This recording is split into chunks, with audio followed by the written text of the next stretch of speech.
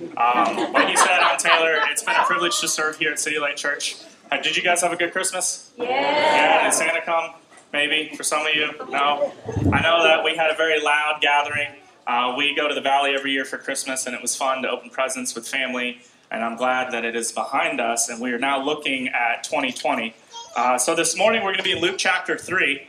And in Luke chapter 3, my hope this morning is that through the study of God's Word, many of us today would hear a sound, and that sound would give us spiritual sight. That sound would give us spiritual sight. So there's 3 points that we're going to cover, or 3 truths from God's Word that we're going to see today. The first one is seeing sound in the silence. Seeing sound in the silence. The second one is seeing that the Word sends. And the last one is seeing salvation. Seeing salvation. We're in Luke chapter 3, and Luke is going to show us from the Word how he can prepare us to see salvation. That's the only goal. So if there's one thing that you walk out of this service with, I hope and pray, and my desire is that you would see salvation. Look at somebody and say, I want to see. The goal is that you and I would see Jesus with 20/20 vision in 2020. I'm going to say that again. 20/20 vision in 2020. I thought that was funny. Like, maybe it's not, but I'm a dad now, so I'm, certified to tell dad jokes. So, yeah, that's the goal. So, read along with me, Luke chapter 3. We're going to start in verse 2. This is what the Bible says. During the high priesthood of Ananias and Caiaphas, the word of God came to John, the son of Zechariah, in the wilderness. And he went into all the region around the Jordan, proclaiming a baptism of repentance for the forgiveness of sin. As it is written in the book of the words Isaiah the prophet, the voice of the one crying in the wilderness, prepare the way of the Lord, make his path straight.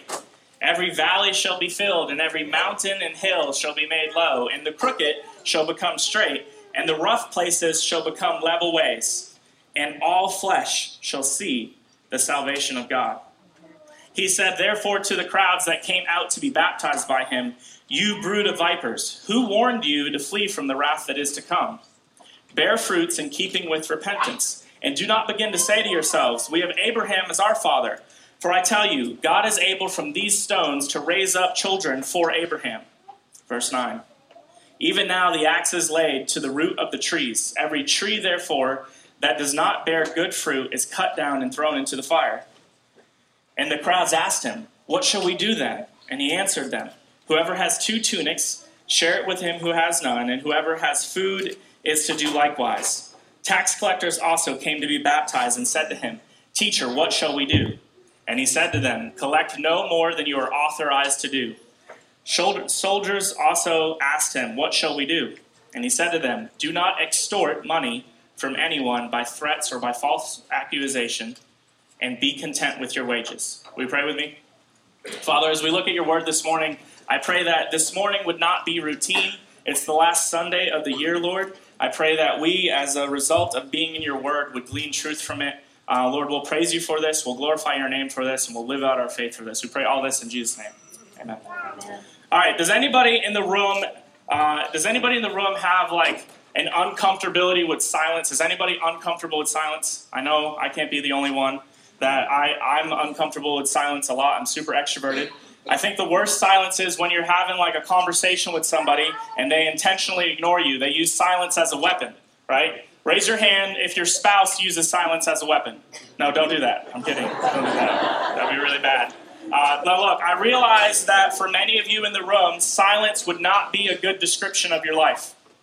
For many of you in the room, it's only been a few days since Christmas. The year is just crazy with dates and plans and loud family gatherings. And some of you might think that a little bit of silence right now would be very nice. But listen, if there's any way that we should approach this text, the context and climate in which John the Baptist prepares the way for the Lord, it's through this lens of silence. And this was not a good thing. This is what Luke is getting at in verse 1. He's explaining the environment that John the Baptist is preaching in. And we must understand the situation through the view of silence.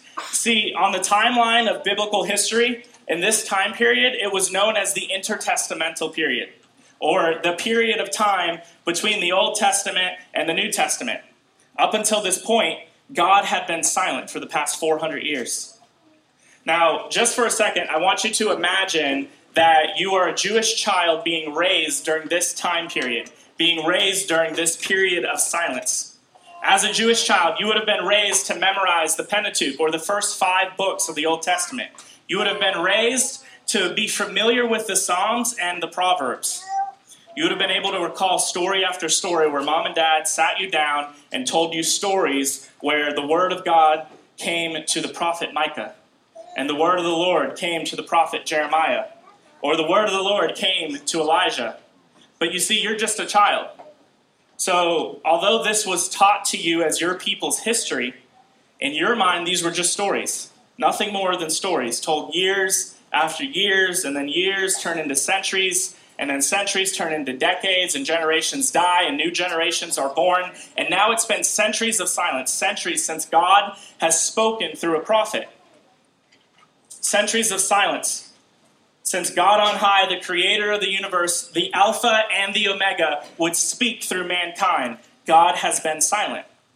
After years and years of waiting, the Jewish nation, there was just this angst. They were desperate to hear about the one who is to come. After 400 years of waiting, out of the silence we hear a sound. Look at verse 2. The word of the Lord came to John, the son of Zechariah, in the wilderness. Verse 3, the voice of the one crying out in the wilderness. There was a sound in the silence. There was a sound in the silence. For some of you in here this morning, religion, it represents nothing more than mere silence to you. The whole idea of knowing God, furthermore, hearing from God, this just sounds crazy. It sounds like a crazy concept. You live in religious silence. You may be involved in religious activity, but you live in silence. And my fear for many of you in the room this morning is that the Word of God has never really come to your heart with any sense of power or authority. You've never discovered the Bible to be a living book. And you've never felt like you were about to go over the edge of the waterfall as you read through the Scriptures and God revealed truth to you, just enough truth to get you through your day. No. Rather, you can participate in Christian events and drift in and out of the Bible being taught in your own form of spiritual silence. If you were being honest, your life might be filled with noise, but God has seemed silent to you. And then God, in his mercy, he sends a voice. One that will, as Nate was saying, it will make you uncomfortable. One that will wake you up and stir you in your spirit. You know, when they asked John who he was, rather than answering that question directly, John replied with the words of Isaiah the prophet. He says, I am the voice of the one calling in the wilderness, make straight the way of the Lord. This is the sound for your silence, that God wants to speak to you today, right where you sit. He wants to speak to you today. And this is not just today. This could be the commentary on your entire year, that you could have consistent conversations with your Creator, that God wants to speak to you. So this is our first truth, a sound in the silence. Now, what did that sound say exactly? This brings us to our second truth, that the Word sends. Look at verse 2. The Word sends. If you're taking notes, you can write this down. When the Word comes, we go. When the Word comes, we go. Look at the text again. The Word of God came to John, the son of Zechariah, in the wilderness, and he went out into all the region around the Jordan, proclaiming a baptism of repentance for the forgiveness of sins. Now, it doesn't say that he went and the Word came to him. No. It says that the Word of God came to him and then he went. The Word of God came, he went. The Word sends. The Word of God does not come, then no one should be in the business of going. This is divine order, and it's something that we should not skip over. The Word came to John, and it directed John in what to do. And as we sit here this morning on the last Sunday of 2019, our thoughts filled and our agendas full, whether they are on paper or whether they are digital. We are bursting with dates and plans and meetings and projects. And my hope for us this morning is that we would see this truth in a fresh way from the Word of God and ask the question, is the Word of God sending me into my future to serve Him, or am I going out and asking the Lord to bless what I've already decided to do? You see, I'm a planner. I like to at least vaguely know what's going on. I like to have somewhat of a plan. And now He has given me a God-fearing wife, and she's really a planner. She plans everything. She is very type A and has a plan, and this has been such a blessing to me. My wife is the kind of planner that, like, when we're on vacation, she's already planning our next vacation. Like, she's in the middle of doing that, and anybody know what I'm talking about? Anybody can agree with that they're married to somebody who's super organized? Over the years, I have really come to love and appreciate this about her because she keeps me in order. She keeps me in check. She keeps me in order. And from the Bible this morning, we see this biblical order that the word comes first, that there's an order to it. See, the temptation for us as we posture ourselves towards 2020 is that we can head into the new year without ever being sent from the Word of God. When the Word comes, we go. You know, one of the primary reasons that John the Baptist is such an influential voice is because his voice is sent on behalf of the Lord. John's message was not powerful and effective because of his skill set or his ability. It was because he was sent by God. This is why you will continue to hear us say things at City Light Church, that services here, they are a launching pad, not a landing place. That's right. The reason that we are a launching pad is because we will forever be committed to the teaching and the preaching and the study of God's Word. And this is our third core value, that we want to strive to be a people as a church that can be found occupied by the Word of God. And here's the crazy part. This is how awesome God's Word is. And as this church, and I don't just mean like our pastors and our servant leaders, but we collectively as a church, as we as a church commit ourselves individually to the study of God's Word, to the sharing of God's Word, and to the preaching of God's Word, as we both publicly and privately hide the Word of God in our hearts, God on high is going to begin to send us out. He's going to do miracles with us. He's going to give us each specific passions and desires and conviction the Word sends. Let us not move into the new year without first surrendering our agendas to God. Let us ask from His Word what He has us to be sent to in 2020. So the Word sent John. We see that from the text. Well, what did it send him to? Look at verse 3. And he went into all the region of Jordan. And then what was his message? When he went, what did he say? He said, proclaiming a baptism of repentance for the forgiveness of sins. This brings us to our last truth. This is our last truth. Sin blocks your sight. Sin blocks your sight. We see this truth from the rest of the passage. Luke explains this imagery in the first 4 verses through 6. Then he applies it to specific groups from verses 7 through 14. Follow me in verse 4. This is what it says in verse 4. As it is written in the words of Isaiah the prophet, so he's quoting from the New Testament, the voice of the one crying out in the wilderness, prepare the way of the Lord, make his path straight. Every valley shall be filled, and every mountain and hill shall be made low, and the crooked shall become straight, and the rough places, they shall become level ways, and all flesh shall see the salvation of God. Circle, see the salvation of God. I so desperately want you guys to see this. This passage, it gives us such a powerful picture of spiritual preparation. It gives us this really specific imagery, and this imagery can be seen in 2 ways. First, in a practical way. If your household is anything like mine, when you have guests coming over, whenever we have guests coming over to my house, my wife, she always gives me like a honey-do list, things I need to fix or clean. And this makes sense, right? Because people are coming and we need to prepare the house. And it was also common, most commentators agree, that if somebody of like high status, like a king or somebody in leadership was visiting a town or a village, preparations were to be made both inside and outside. So they would clean the walls and they would clean the streets.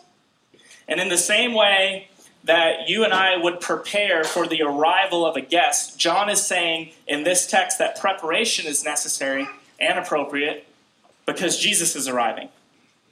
The difference here is that instead of cleaning a room or fixing something broken, instead of adding paint to the walls, this metaphor that John gives us, it's about making creation even. See, in Colossians 1:6, it should be on the screen, for him and by him all things were created on earth, visible and invisible. Whether thrones or dominions or rulers or authorities, all things were created through him and for him. So because he is creator of all, upon his arrival, landscapes change.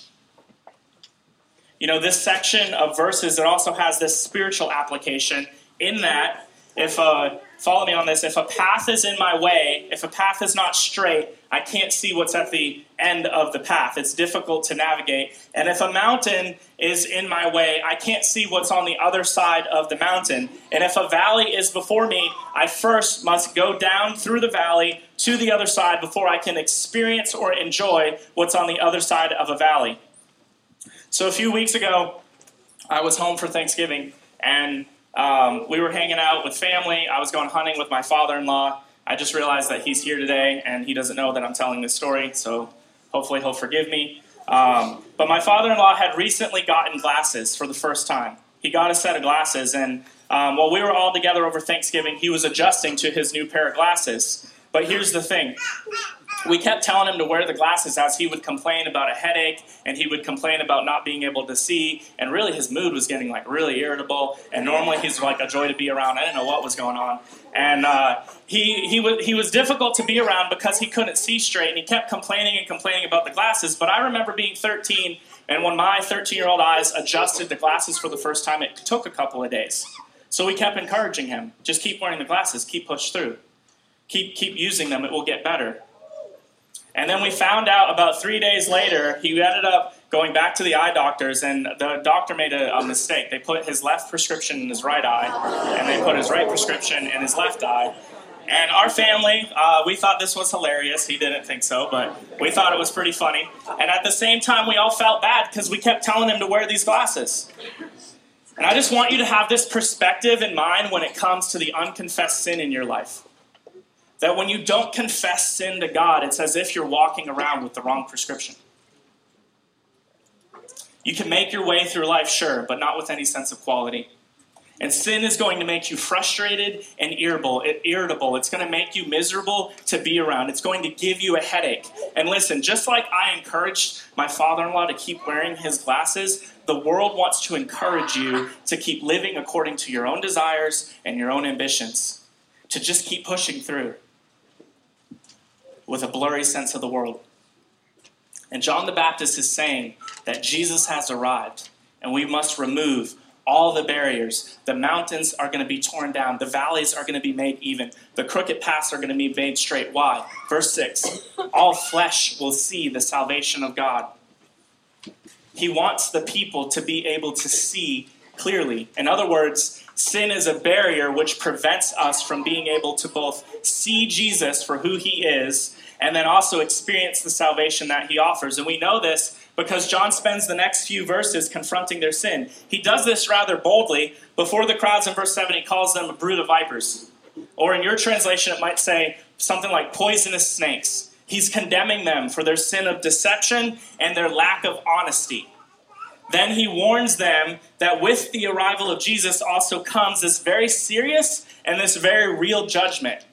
That the trees that don't produce fruit will be cut down. In other words, all those who don't believe in the name of Jesus will perish. Look at verse 10. Luke tells us, after warning them and calling them poisonous snakes, that the crowds asked him, what shall we do? And there are two crowds. They're not just like one set of people.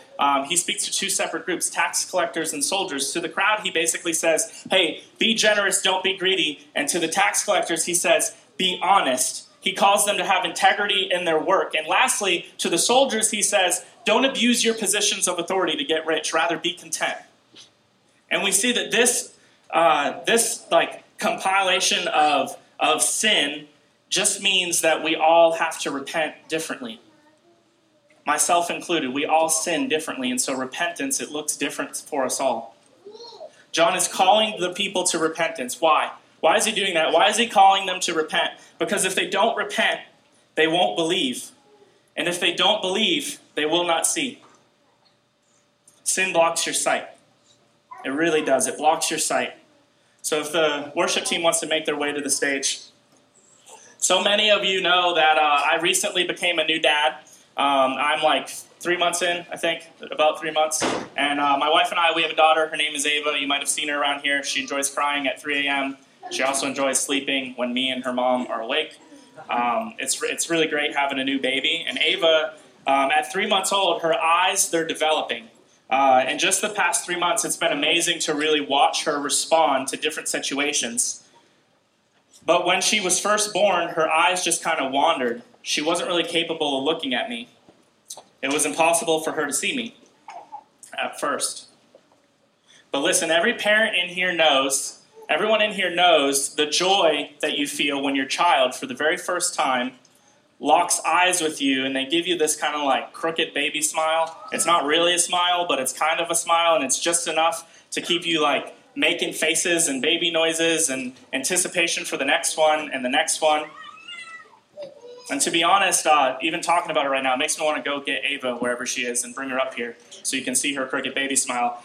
But listen, in the same way that I desire for my daughter to see me, your heavenly Father, he sent Jesus Christ into the world to live a perfect life, to die on a cross and to rise again 3 days later so that you could see him.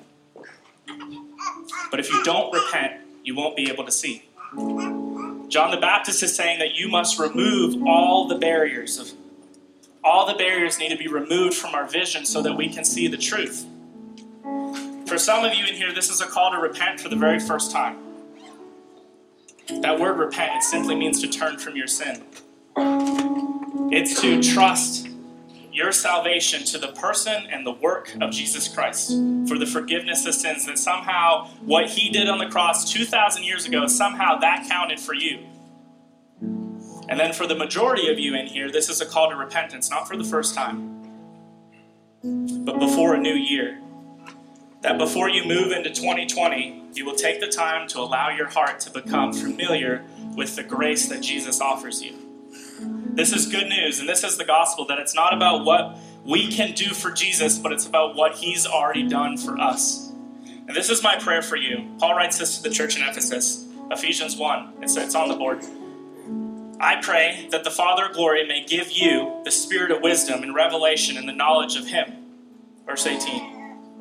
Having the eyes of your heart enlightened, that you may know what is the hope to which he calls you, what are the riches of his glorious inheritance in the saints, and what are the immeasurable greatness of his power towards us who believe, according to the work of his great might, that he worked in Christ when he raised him from the dead and seated him at the right hand in the heavenly places, far above all rule and authority and power and dominion, above every name that is named, not only in this age, but also in the one to come. I hope you can see. Maybe for the first time, I hope that you can see salvation. So this is the time in our service where we want to encourage you to respond, whether that's coming up for prayer or whether that's taking communion. Communion is a time for us who believe to look back on what Jesus has done on the cross, how he became a man, how he suffered and died and then rose again so that we can have freedom from sin and experience a relationship with him. So we invite you to do that now. Will you pray with me as I bless our time of communion? Father, we thank you so much for your word. We thank you that it's true and that it's good. As Nate was saying, man, this church has just been so generous with their time and their talents, Lord, with using their gifts and bringing their brick every single week. Lord, I pray that we as a congregation, that we would not grow tired of doing good. I pray that we would not grow weary of living out our Christian faith in our communities and our spheres of influence. Lord, that you would do what only you can do in hearts and minds all throughout our communities and in our families. We'll praise you for that. We pray that you bless this time of communion as we just remember the ultimate sacrifice that you paid. We thank you for it. It's in Christ's name we pray.